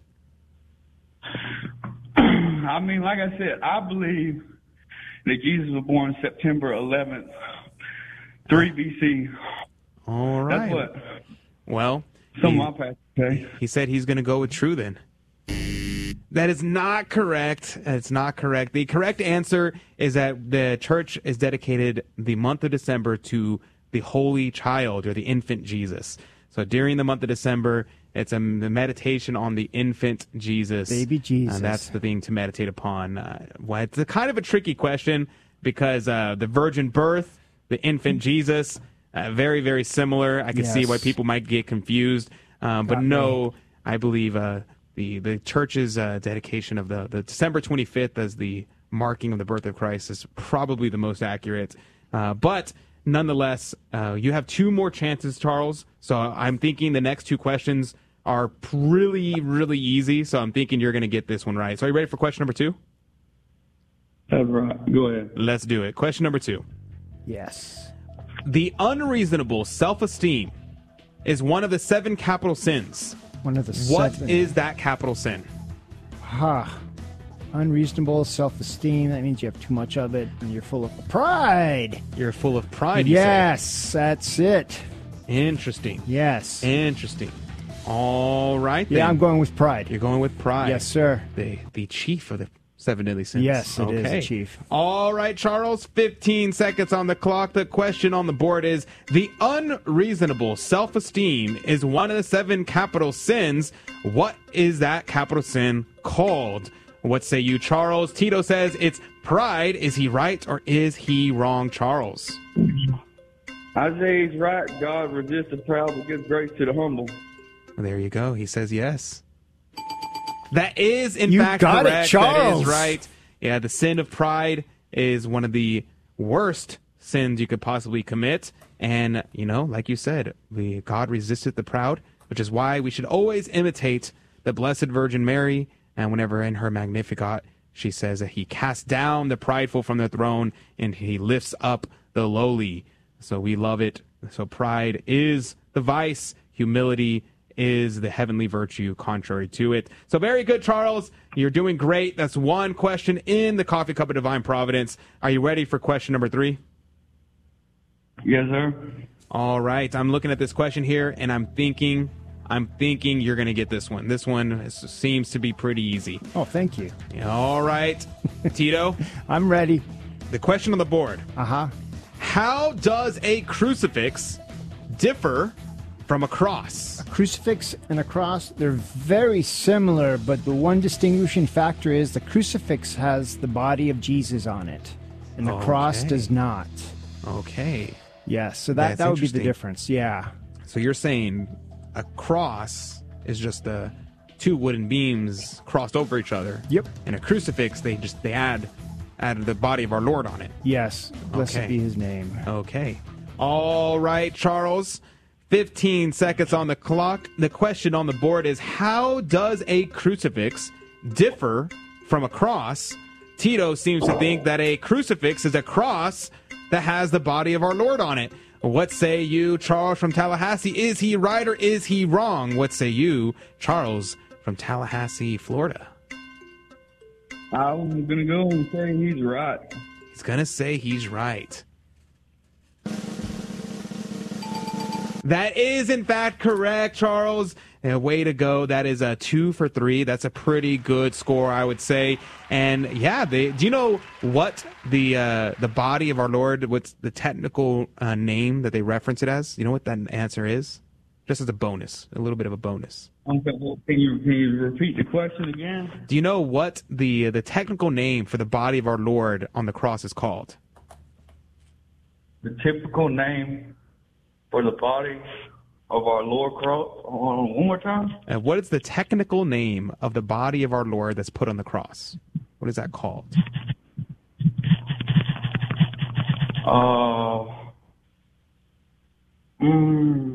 That's okay if you don't know. It was just a bonus question. It's actually called the corpus, which is literally just Latin for body, but that's called corpus, and which is why in Texas we have Corpus Christi, Texas, the body of Christ, Texas.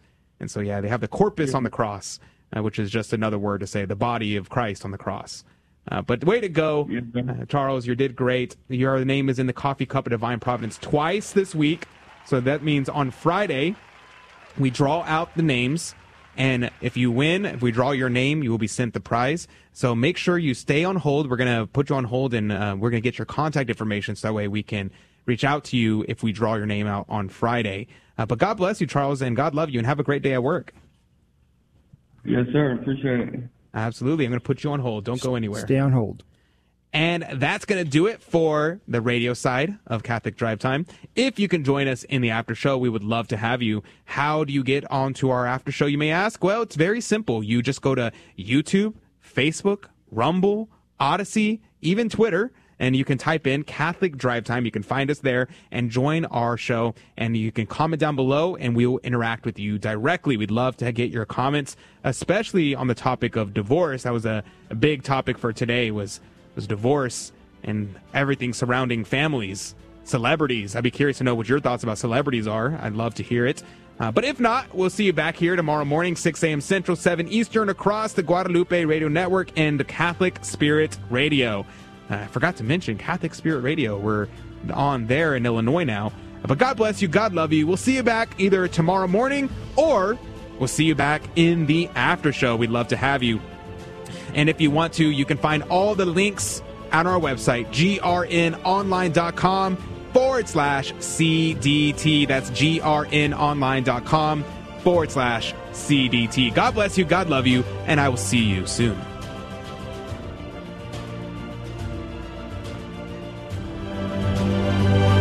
Thank you for joining us on Your Catholic Drive Time, where it is our pleasure to keep you informed and inspired. Join us Monday through Friday at the same time, right here on your favorite Catholic radio station.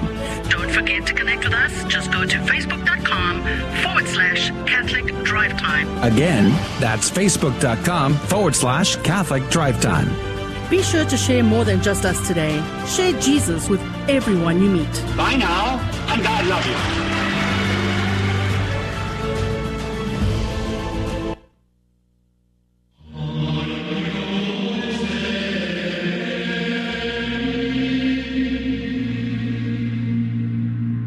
The Guadalupe Radio Network now brings you the Holy Sacrifice of the Mass from the chapel at Our Lady of Corpus Christi in Corpus Christi, Texas. For more information, visit salt.net or ourladyofcorpuschristi.org. Today we celebrate Monday of the 14th week in Ordinary Time. This Holy Sacrifice of the Mass is being offered for all those listening in on the Guadalupe Radio Network and all of our online viewers.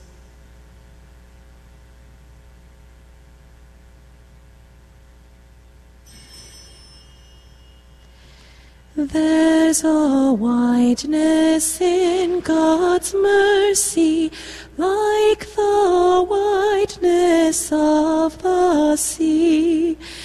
There's a kindness in His justice, which is more than liberty. There is plentiful redemption in the blood that has been shed. There is joy to all the members in the sorrow of the head. In the name of the Father, and of the Son, and of the Holy Spirit. Amen. The Lord be with you. And with your spirit. Brethren, let us acknowledge our sins, and so prepare ourselves to celebrate the sacred mysteries. I confess to Almighty God and to you, my brothers and sisters, that I have greatly sinned in my thoughts and in my words, in what I have done and what I have failed to do, through my fault, through my most grievous fault. Therefore I ask Blessed Mary, ever Virgin, all the angels and saints, and you, my brothers and sisters, to pray for me to the Lord our God. May Almighty God have mercy on us, forgive us our sins, and bring us to everlasting life. Kyrie eleison.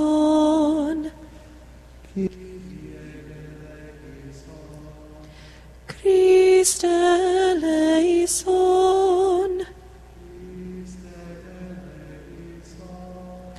Kyrie eleison.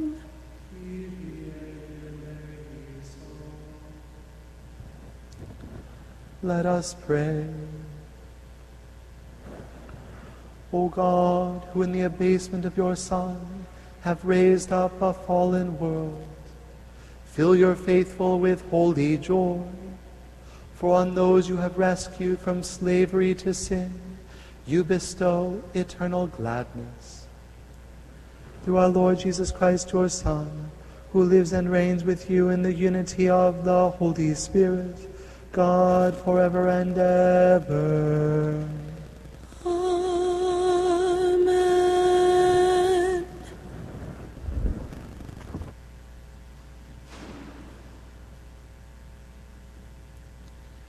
A reading from the book of Genesis.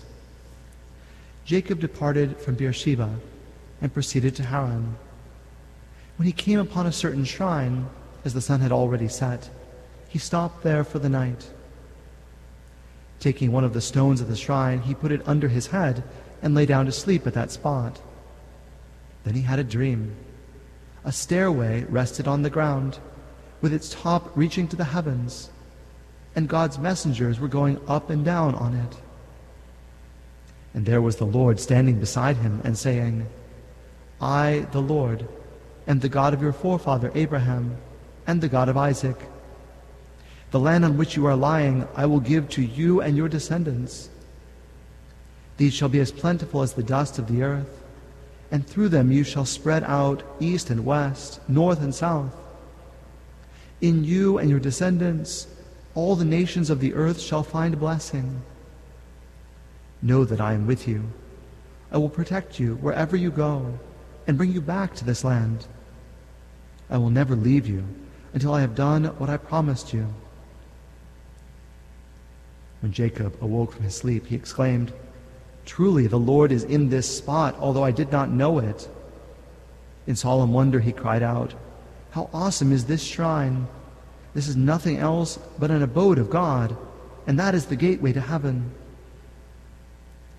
Early the next morning, Jacob took the stone that he had put under his head, set it up as a memorial stone, and poured oil on top of it. He called the site Bethel, whereas the former name of the town had been Luz.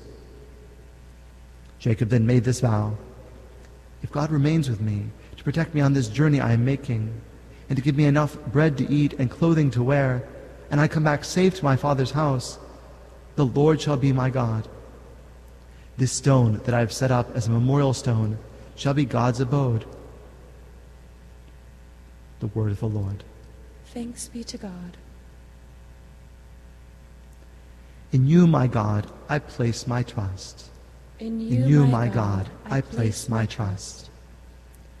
You who dwell in the shelter of the Most High, who abide in the shadow of the Almighty, say to the Lord, "My refuge and my fortress, my God in whom I trust." In you, my God, I place my trust. For he will rescue you from the snare of the fowler, from the destroying pestilence. With his pinions he will cover you, and under his wings you shall take refuge. In you, my God, I place my trust. Because he clings to me, I will deliver him. I will set him on high because he acknowledges my name. He shall call upon me, and I will answer him. I will be with him in distress. In you, my God, I place my trust. Alleluia, alleluia, alleluia. Alleluia, alleluia, alleluia. Our Savior Jesus Christ has destroyed death and brought life to light through the gospel. Alleluia, alleluia, alleluia.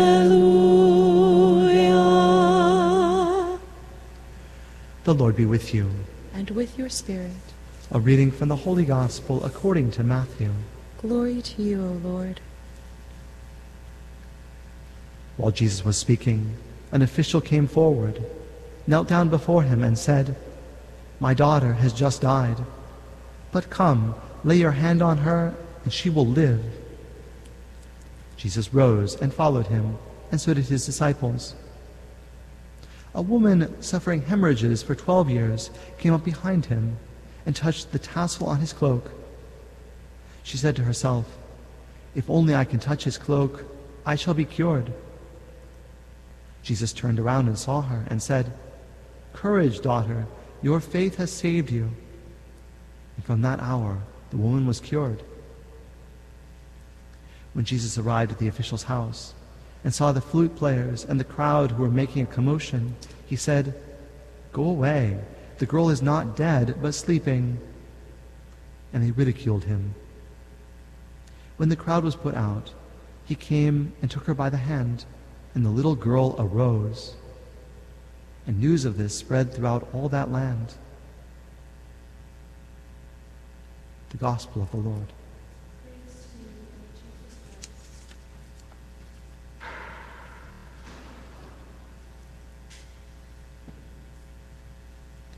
For Jacob, it was a place that he named Bethel. What is it for us? What am I talking about? Jacob, we remember on Saturday we heard that he had succeeded in tricking his old blind father into thinking he was his older brother Esau, and so giving him the blessing that should have gone to Esau. And what followed that was, perhaps understandably, Esau said, as soon as my father dies, I'm going to kill Jacob. So Jacob heard of this, and his mother helped form this plan in which he would get out of town, that he would go on a journey to go and stay for a time with her brother back where she had grown up, far away. And so that's where we find him in today's reading, traveling apparently alone, essentially fleeing for his life, making his way to somewhere he's never been before. And this is the background then as he lies down to go to sleep, as we heard, with a particular stone that he placed under his head to sleep. And there he has this dream.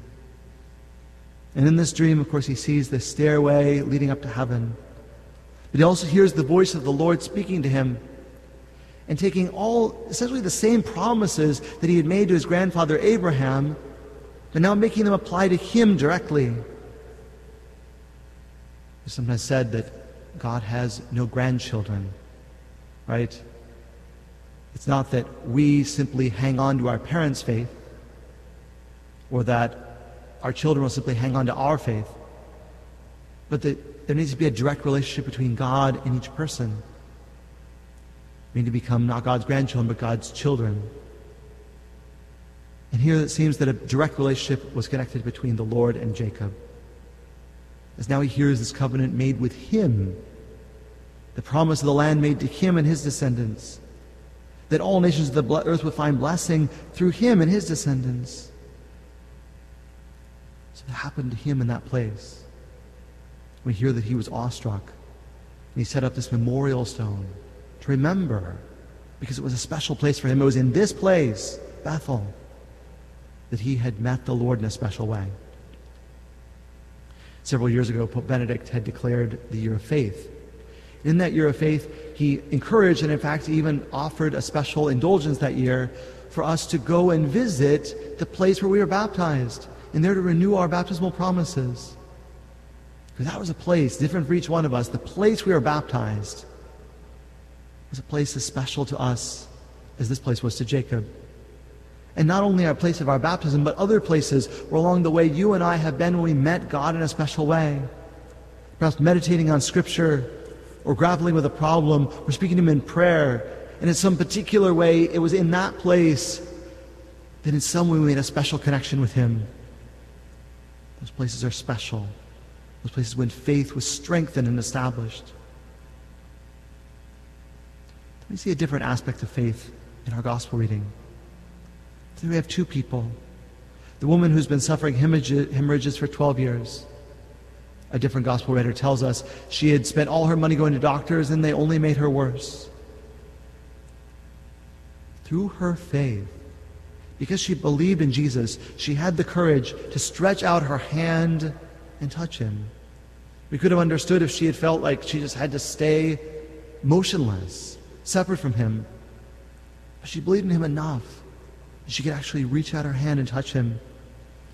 And similarly, the official who came after his daughter had died and asked Jesus to raise her from the dead, he similarly believed he had the power to do that. And even when the crowd was making fun of Jesus, he still kept believing. The faith that had been cultivated in them at some previous point motivated them to seek out Jesus in an energetic way and to reach out to Him and to ask for something. As we see, He responded with healing and with life. Is the Lord inviting you to do something that maybe you feel a little uncomfortable doing, like you'd rather hang back, stay still? Is He saying, no, seek me, follow me, reach out to me, touch me, ask me something, request it? Let your faith move you to action. May you seek and ask and knock so that the Lord may answer.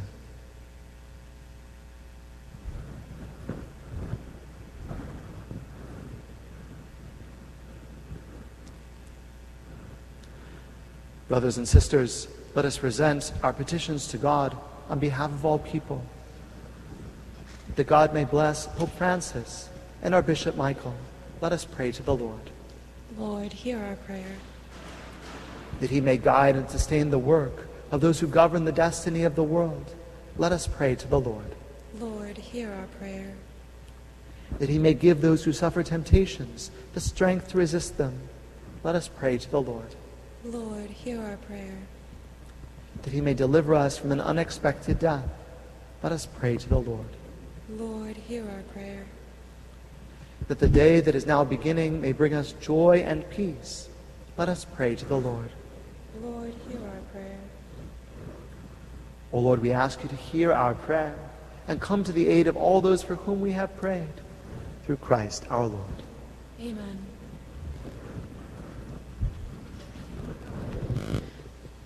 Praise my soul, the King of heaven. To his feet thy tribute bring.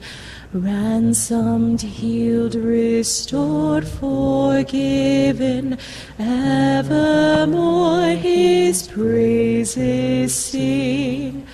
Alleluia, alleluia, praise the everlasting King.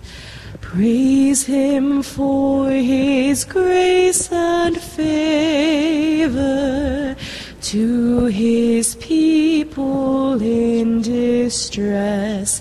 Praise him still the same as ever, slow to chide and swift to bless. Alleluia, alleluia, glorious in his faithfulness. Father-like he tends and spares us, well our feeble frame he knows. In his hand he gently bears us, rescues us from all our foes. Alleluia, alleluia, widely yet his mercy flows. Pray, brethren, that my sacrifice and yours may be acceptable to God, the Almighty Father. May the Lord accept the sacrifice at your hands for the praise and glory of his name, for our good and the good of all his holy church. May this oblation dedicated to your name purify us, O Lord, and day by day bring our conduct closer to the life of heaven. Through Christ our Lord.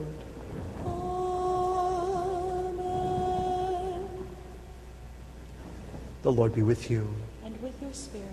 Lift up your hearts. We lift them up to the Lord. Let us give thanks to the Lord our God. It is right and just. It is truly right and just, our duty and our salvation, always and everywhere to give you thanks, Lord, Holy Father, Almighty and eternal God, through Christ our Lord. In him you have been pleased to renew all things, giving us all a share in his fullness. For though he was in the form of God, he emptied himself, and by the blood of his cross brought peace to all creation. Therefore he has been exalted above all things, and to all who obey him has become the source of eternal salvation. And so with angels and archangels, with thrones and dominions, and with all the hosts and powers of heaven, we sing the hymn of your glory, as without end we acclaim. Sanctus, Sanctus, Sanctus Dominus Deus Sabaoth, pleni sunt celi et terra, gloria tua, Hosanna in excelsis, benedictus, qui venit in nomine Domini, Hosanna in excelsis.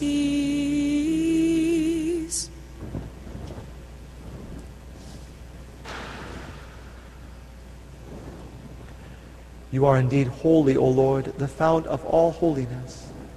Make holy, therefore, these gifts, we pray, by sending down your Spirit upon them like the dewfall, so that they may become for us the body and blood of our Lord Jesus Christ.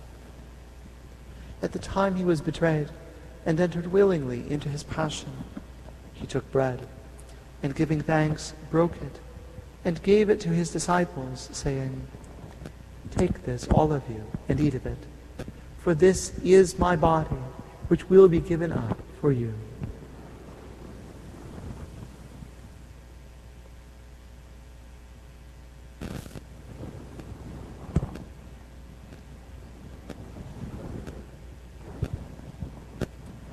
In a similar way, when supper was ended, he took the chalice, and once more giving thanks, he gave it to his disciples, saying, "Take this, all of you, and drink from it, for this is the chalice of my blood, the blood of the new and eternal covenant, which will be poured out for you and for many for the forgiveness of sins.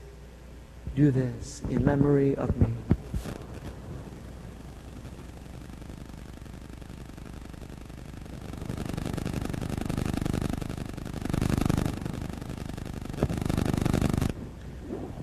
The mystery of faith.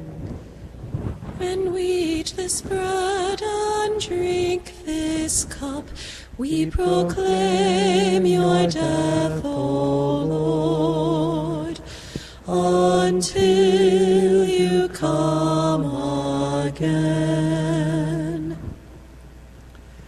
Therefore, as we celebrate the memorial of his death and resurrection, we offer you, Lord, the bread of life and the chalice of salvation, giving thanks that you've held us worthy to be in your presence and minister to you. Humbly we pray that, partaking of the body and blood of Christ, we may be gathered into one by the Holy Spirit.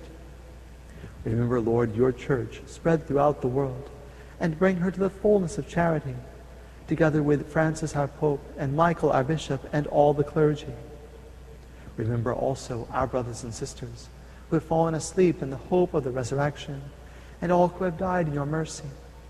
Welcome them into the light of your face. Have mercy on us all, we pray, that with the Blessed Virgin Mary, Mother of God, with Blessed Joseph, her spouse, with the blessed apostles, and all the saints who have pleased you throughout the ages, we may merit to be co-heirs to eternal life, and may praise and glorify you through your Son, Jesus Christ. Through him, and with him, and in him, O God, Almighty Father, in the unity of the Holy Spirit, all glory and honor is yours forever and ever. Amen.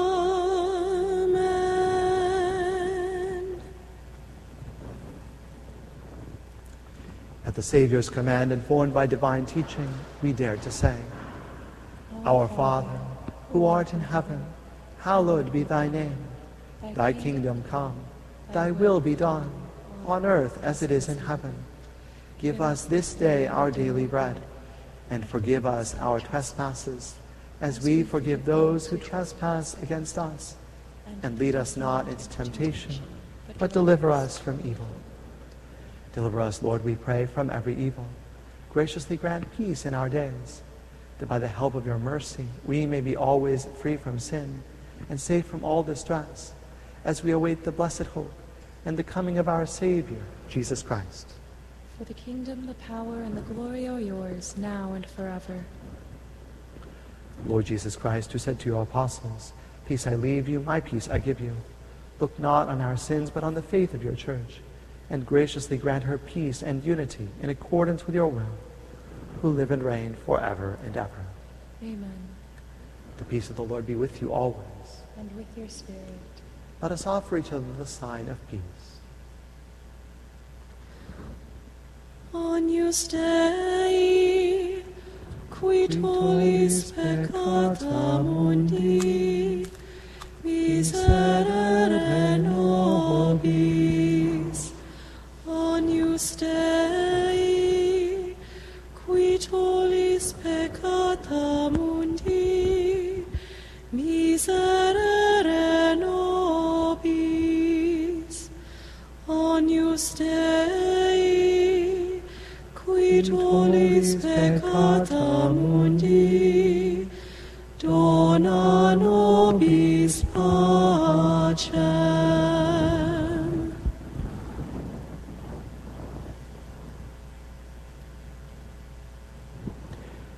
Behold the Lamb of God. Behold him who takes away the sins of the world. Blessed are those called to the supper of the Lamb. Lord, I am not worthy that you should enter under my roof, but only speak the word, and my soul shall be healed.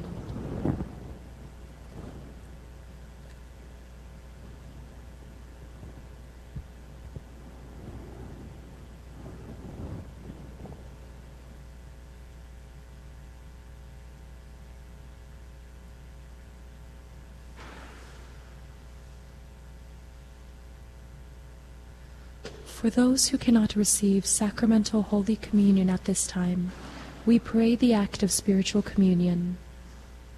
My Jesus, I believe that you are present in the most holy sacrament. I love you above all things, and I desire to receive you into my soul. Since I cannot at this moment receive you sacramentally, come at least spiritually into my heart. I embrace you as if you were already there, and unite myself wholly to you. Never permit me to be separated from you. Amen.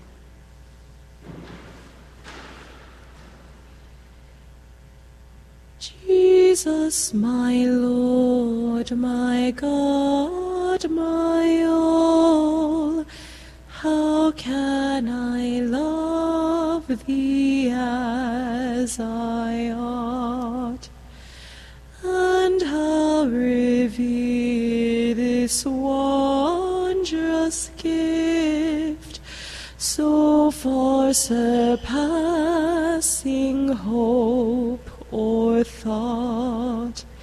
Sweet sacrament, we thee adore. Oh, make us love thee more and more. Oh, make us love thee more and more.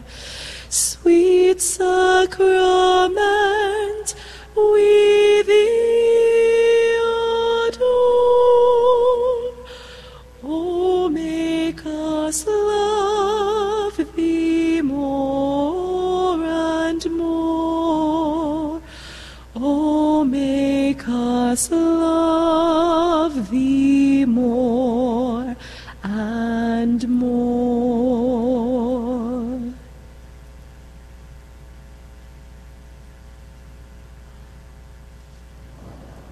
Let us pray. Grant, we pray, O Lord, that having been replenished by such great gifts, we may gain the prize of salvation and never cease to praise you. Through Christ our Lord. Amen. The Lord be with you. And with your spirit. May Almighty God bless you, the Father, and the Son, and the Holy Spirit. Amen. Go forth, the Mass is ended. Thanks be to God.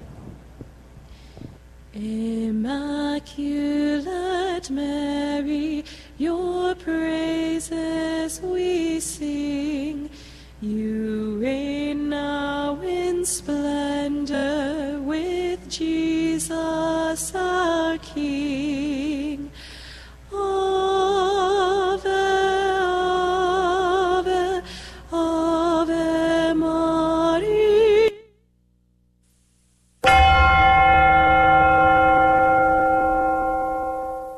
The Prayer to Saint Michael. Saint Michael the Archangel, defend us in battle. Be our protection against the wickedness and snares of the devil. May God rebuke him, we humbly pray. And do thou, O Prince of the heavenly host, by the power of God, cast into hell Satan and all the evil spirits who prowl about the world, seeking the ruin of souls. Amen.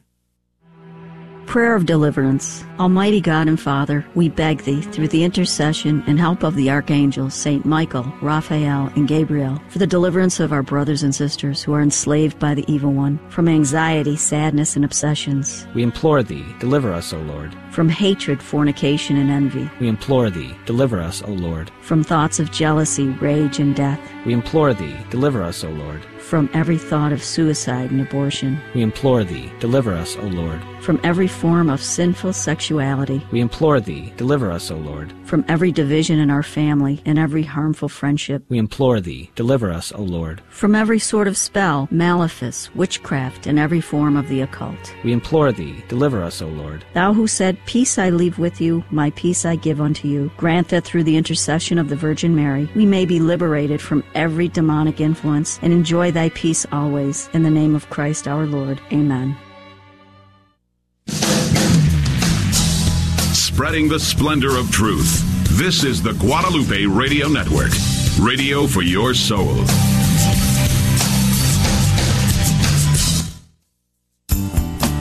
Howdy from Friendswood. I'm Leah Wynn from Mary Queen Catholic Church. You're listening to AM 1430, KSHJ, Houston, part of the Guadalupe Radio Network.